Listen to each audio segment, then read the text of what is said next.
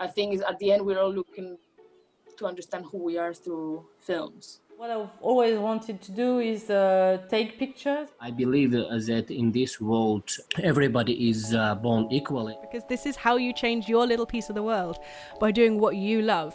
A script or an idea, I have to like brew it like the perfect cup of tea. As recent university graduates with a lack of job prospects and a lot of free time on their hands, especially now, Pauline and I attempt to be quizzical, intelligent and active women on the hunt for juicy nuggets of advice, news and insight. So, RLC Sounds presents to you Creating Waves. Today we are joined by Emily Badescu.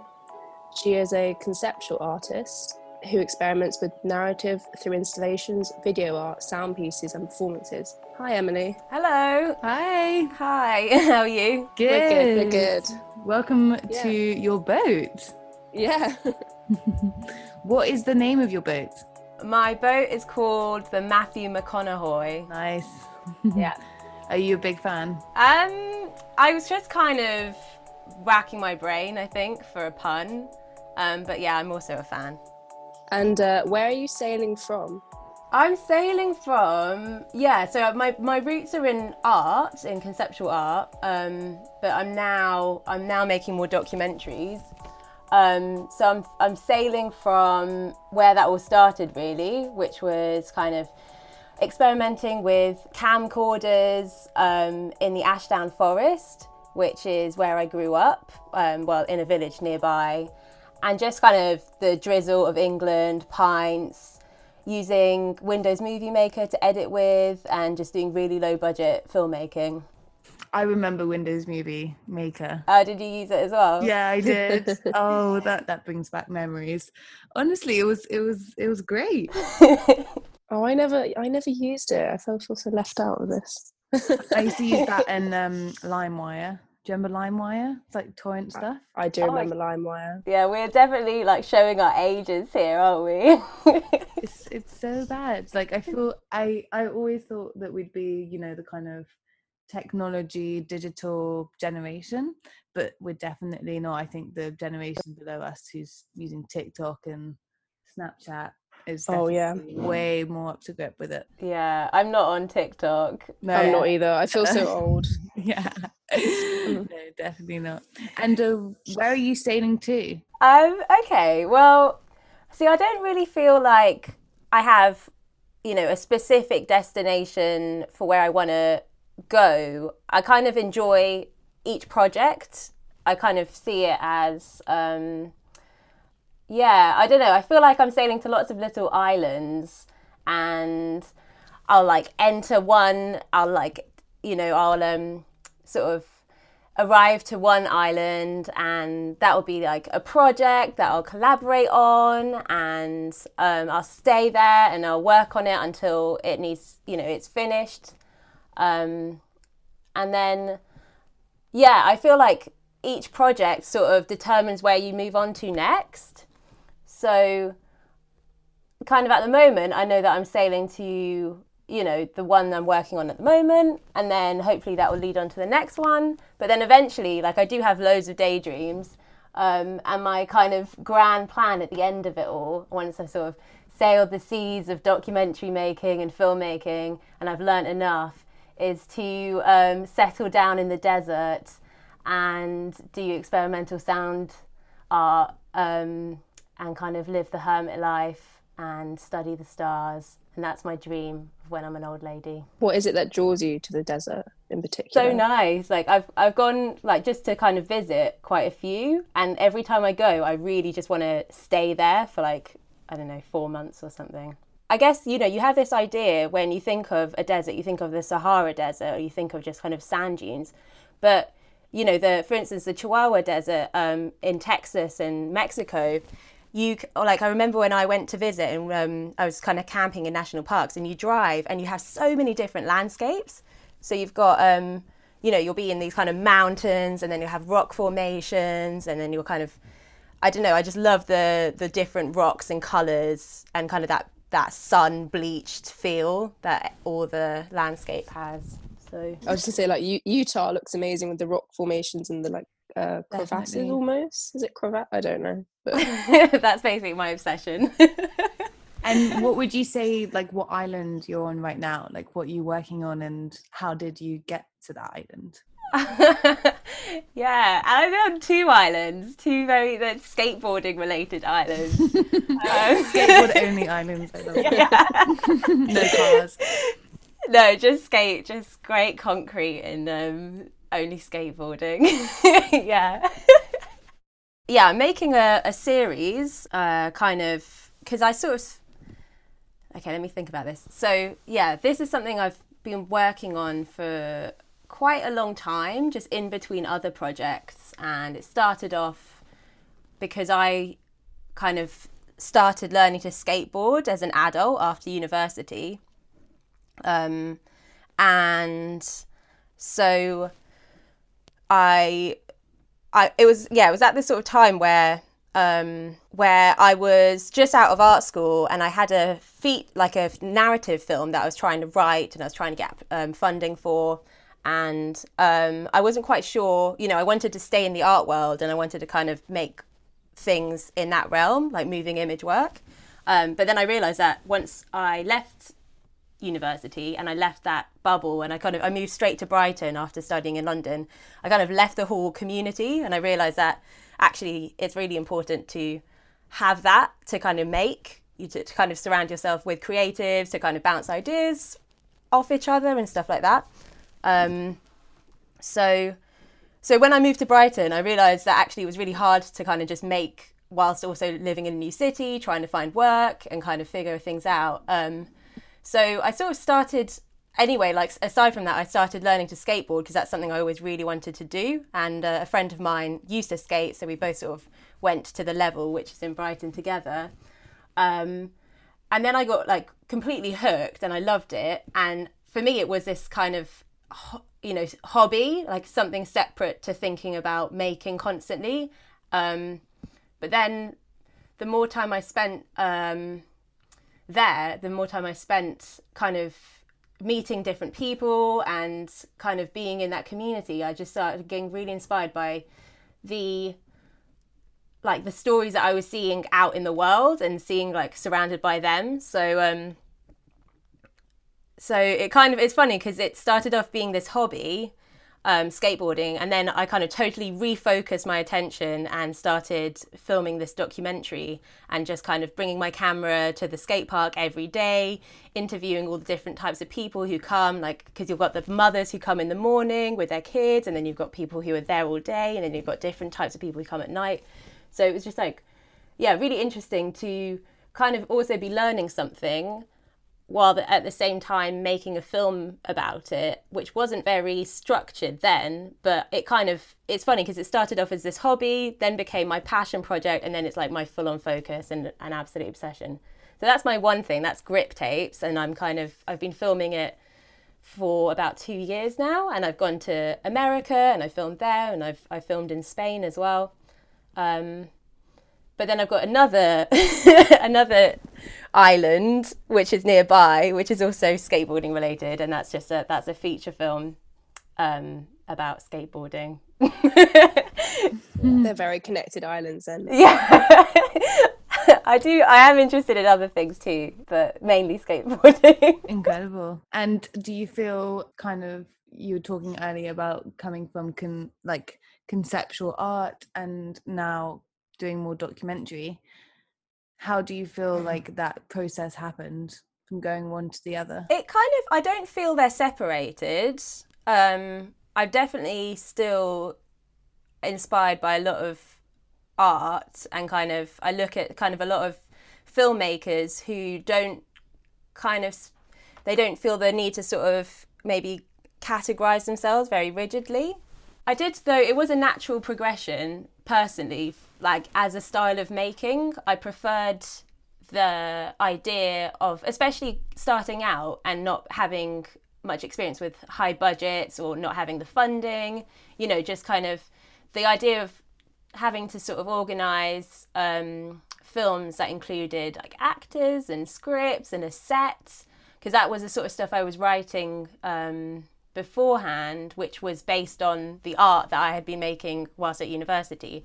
So it's not like not really high budget stuff, but still it, you know, needed a set that I had to kind of create. And what I found was when I kind of transitioned to documentary was just like how free it was to be able to tell stories just using my camera, and to go and kind of meet people who were better than the characters I could have written, and having like these really natural conversations that were better than, you know, I could have tried to script.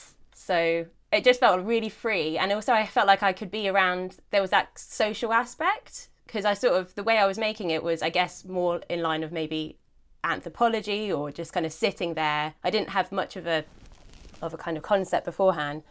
So just that idea that I could kind of like see what was happening in the world and respond to that. It was quite, just to be outdoors and to be kind of influenced by all these people versus that kind of solitary sitting and writing. I mean, that's just my own experience because of art making. That's definitely not how every, you know, artist makes art. You know, there's so many different ways that you could be doing that. But that's what I found drew me to documentary. Yeah, that makes sense. And I think I like the fact that you said that the two are not separated and they kind of go one from, like, you know, they still fit in the same place. Yeah, even now I'm kind of still, you know, it's funny because I went straight from only conceptual art to very much kind of commercial film and documentary, and now I'm looking more at kind of, there's a few, you know, submission processes that I'm applying for, and it's really nice to actually bring in both those worlds that I've been kind of operating in and think of like new work that's merging the two. I don't know if you've ever seen like Chris Marker's work. He was a kind of experimental documentary maker artist. I quite like the kind of non-narrative, slightly poetic, you know, you can add lots of different elements into film, there's no rule. Yeah, definitely. I think it's nice more than nice. I think it's amazing how with film you can kind of go beyond the format that you're kind of taught about or that you watch all the time on TV, and kind of you can go further than that. And I think it kind of brings it back to also having the Windows maker when you're younger and you kind of just have no idea what you're doing, but you just kind of put bits and bobs over each other and somehow it makes something completely different. But I think it's great to be able to go into film and not have that, like, to be able to forget kind of the perception that you've learned and do something more experimental. And I think it takes a lot of guts, but actually it should be done more because it's such a great medium. Yeah, definitely. You know, like some of my favourite filmmakers, like, you know, David Lynch, or, you know, others like artists like Susan Hiller and Chantal Ackerman, they're kind of all, I guess there's that idea, I guess you can kind of lead someone and you can use the format and then you can break that. And I think that's what I think is quite good. And I think what I enjoy with when there's a well-crafted film that kind of, the reason I'll take most interest, I think, in a story is when you're kind of guided and maybe there are like the conventional rules, but then they get broken or disrupted. And yeah, there's still that kind of sign that the filmmaker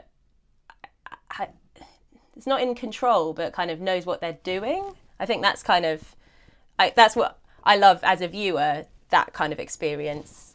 You know, like Blue Velvet by David Lynch kind of has like quite traditional elements, and then they'll go into these sort of dreamlike spaces and you kind of, playing with both. Whereas sometimes, you've got the other end of things, which are quite just moving image, very experimental. But what I really enjoy is merging the two and kind of playing with them and playing with your expectations of both of them. Have you ever read David Lynch's book? I feel like it's right up your street. Yeah, I did. Yeah, I can't remember the name, but yeah, I loved it. I underlined like every single sentence, I think. Highlighters all over the. Yeah. And I was wondering what narrative has stuck with you the most throughout your career. It doesn't have to be professional based. It can be like communal or personal. I think that's like a really interesting question, because it kind of, what is narrative? I guess there, when you ask that, it kind of makes me think of maybe, societal narratives that are kind of, I guess, more negative, that we just sort of assume is true. Anyone in particular that comes to mind? Yeah, definitely. I think, I mean, these are the things that I try and challenge, I guess, and I think a lot of us are trying to challenge, but one of them, I think, is this sort of notion that we, I guess, women sort of expire after 30, or that you've got to kind of try and achieve everything before maybe having kids or just aging in general. And even though, you know, I don't believe that consciously, I think women definitely have this kind of subconscious fear, maybe, that you have to sort of, if you've got you know, with actors not getting roles later on in life, or I remember hearing Meryl Streep talking about when she turned 40 and she got offered 3 parts as a witch in 3 different films, and I just thought, and she's like, I feel like people are trying to tell me something. Like, wow. I can only play this like aging kind of old lady. At 40. That's crazy. It was 40. It's on Graham Norton. We can link it later. It's you know, and I feel kind of, I guess, you see, I feel like that we've got this pressure that you have to try and achieve everything before that time, whereas I feel like men, because they see more role models, they see more examples of men, of themselves achieving beyond 50 and being successful and getting parts or having careers, that there might be just less of a panic, I guess. But I think we're all sort of pushed to, society does pressure us to kind of to panic and to achieve, because a sense of anxiety kind of creates more consumerism, I guess, to not feel comfortable. Do you feel that sort of pressure when you're working? Is that like in the back of your mind, or is it something you're very disconnected from and just are aware of? Oh no, I feel the pressure.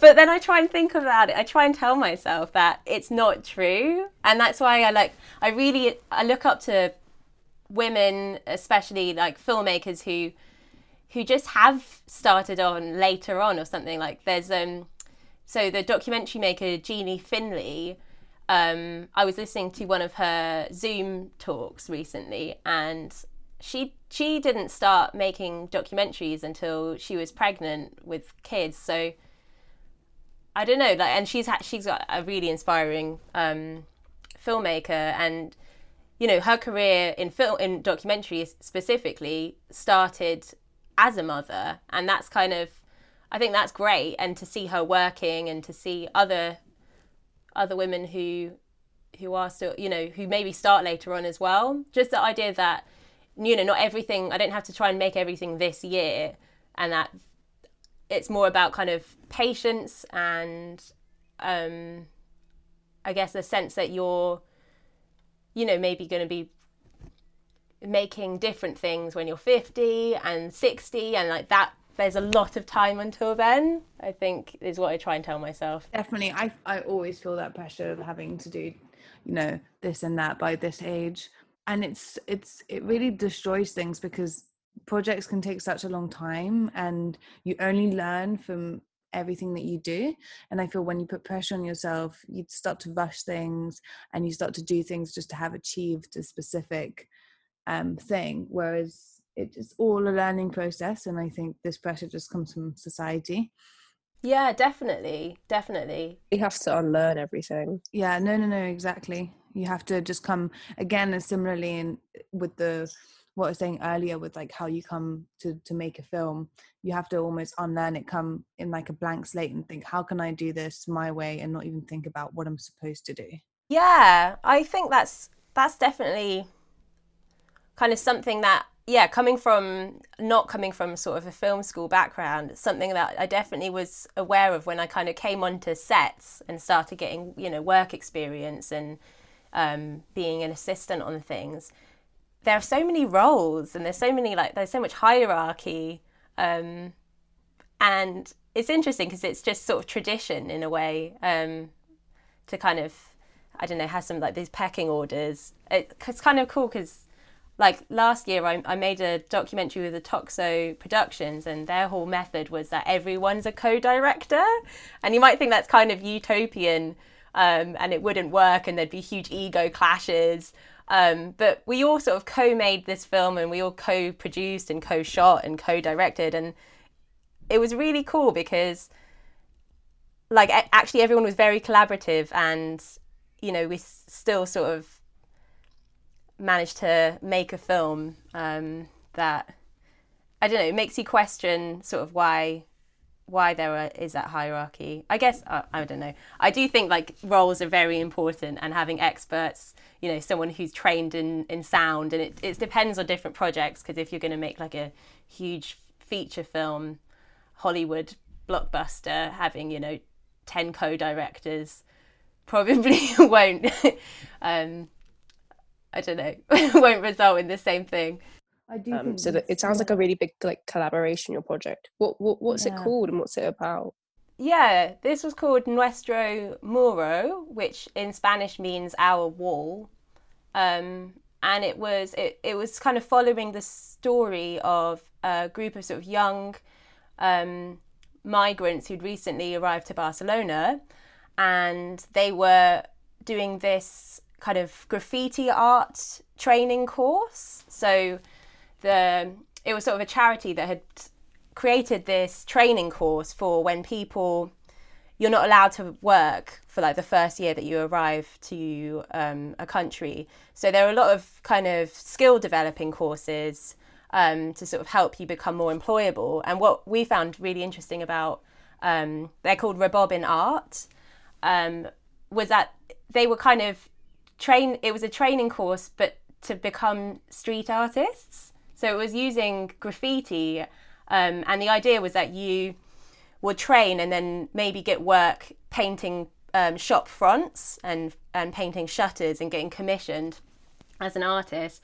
And it was really great because I think I haven't really come across many sort of skills-based training programs that are about fostering creativity and fostering personal creativity, and seeing, you know, this group of young migrants as artists as well as just kind of having to sort of assimilate, more like helping them stand out through their skills and through their art, as opposed to just kind of, you know, assimilating into the Spanish society. So yeah, we spent like 8 months filming their progression. You know, we saw them learning how to use stencils and learning kind of how to speak Spanish, and yeah. And I mean, going on from that, so you can see sharks ahead in the sea. What are your deepest insecurities? What do those sharks represent for you? Oh,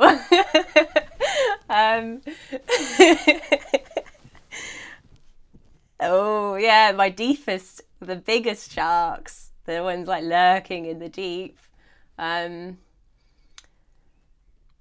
Well, I think so. This is kind of a bit of a deep one, but I did have depression when I was a teenager, and I got quite, like, I had bouts of like real serious depression, and once I sort of came out of it, I think I had this sort of fear of just falling back into it at some point, and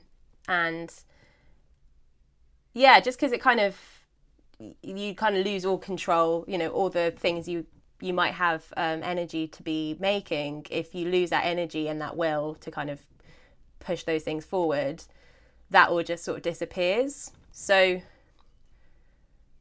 I guess, yeah, that's kind of this fear that I've battled with, is that being kind of losing that control again over my life if I sort of went into a really, really strong depression. What has helped you or reassured you, like, or it been like a coping mechanism for that then? Well, actually, I mean, just so time, I don't know, because I realised after that, I would probably kind of overwork to feel like I was making the most of feeling up, maybe. So kind of feeling like I had to make the most of this time because, you know, who knows when it will go, this feeling of just sort of having to fill it with being as productive as possible. And then exercising was something I did a lot as well, just to kind of feel like I had to kind of keep my emotions stable through exercising a lot. But then it's funny because last year, because I sort of moved to Barcelona and I was in a new city again, and I kind of, you know, it's difficult, like moving house a lot and kind of trying to find rooms, and you don't have your family and your friends. And also I'd like just had a breakup before. So I was kind of just feeling a bit like lonely and sad. And I feel like those feelings were quite, you know, what's the word? They were quite kind of normal considering the situation I was in. Like it was kind of understandable that I'd feel that way. But I kind of panicked, and I'd feel kind of like I might be going back into a depression. So I was like making sure I go exercising every day, and I had this like gym membership where you can go and try all the different gym things each day, and I'd go rock climbing. And then I fell and I sprained my ankle, and actually that was such a relief because it kind of showed me that, so I couldn't exercise every day anymore. I couldn't even walk. And I had to I went to my grandma's in Romania, and it was interesting because the thing that I told myself was like the way to keep happy, once that was gone, I actually felt so much better. Like I felt like the pressure came off, and I realized that I didn't need those little coping mechanisms to feel relaxed and to feel happy. It was kind of like I was sort of inventing rules and making things actually harder for myself. And once those things went, I don't know, I think I just realized that like the fear of becoming depressed was a block in itself, and actually not being scared of it and not feeling like I had to kind of, I don't know, do a lot of things to prevent it, and just sort of feeling more secure that actually, you know, okay, maybe I will, and that's fine. And also it's, you know, maybe I will feel sad, and that's normal too, and that's not the same thing. Yeah. No, I think that's so important, because I think when you come out of being depressed, it can be so relieving. You don't ever want to feel that way again, but inevitably you have to feel sad or upset at some point to like even just know how to what makes you happy. And otherwise, without the two, how would you know what you're feeling? Yeah, definitely. Yeah. And also I guess that that's not the same thing, you know, yeah, to kind of experience a spectrum of emotions, and to feel like you kind of have your own back through those is something that, you know, I've been working on. I meditate, you know, I sort of found that actually when I was depressed back when I was at uni for a year or so, and that sort of helped, that kind of just this little constant that you do, and just that, yeah, the whole kind of philosophy in that is that everything's sort of transient, but if you can manage to create there's like a center in you that's like never really changing and constant, and if you can return to that place through, you know, meditation, even if it's only for 5 minutes, whatever emotion you're in and whatever phase of your life you're in, whether that's like, you know, tragedy or joy, if there's this sort of calm space that you can access, then you're less scared of those emotions that you might feel through life. Yeah, beautifully said. Hopefully. So it's so nice and refreshing talking about mental health as well.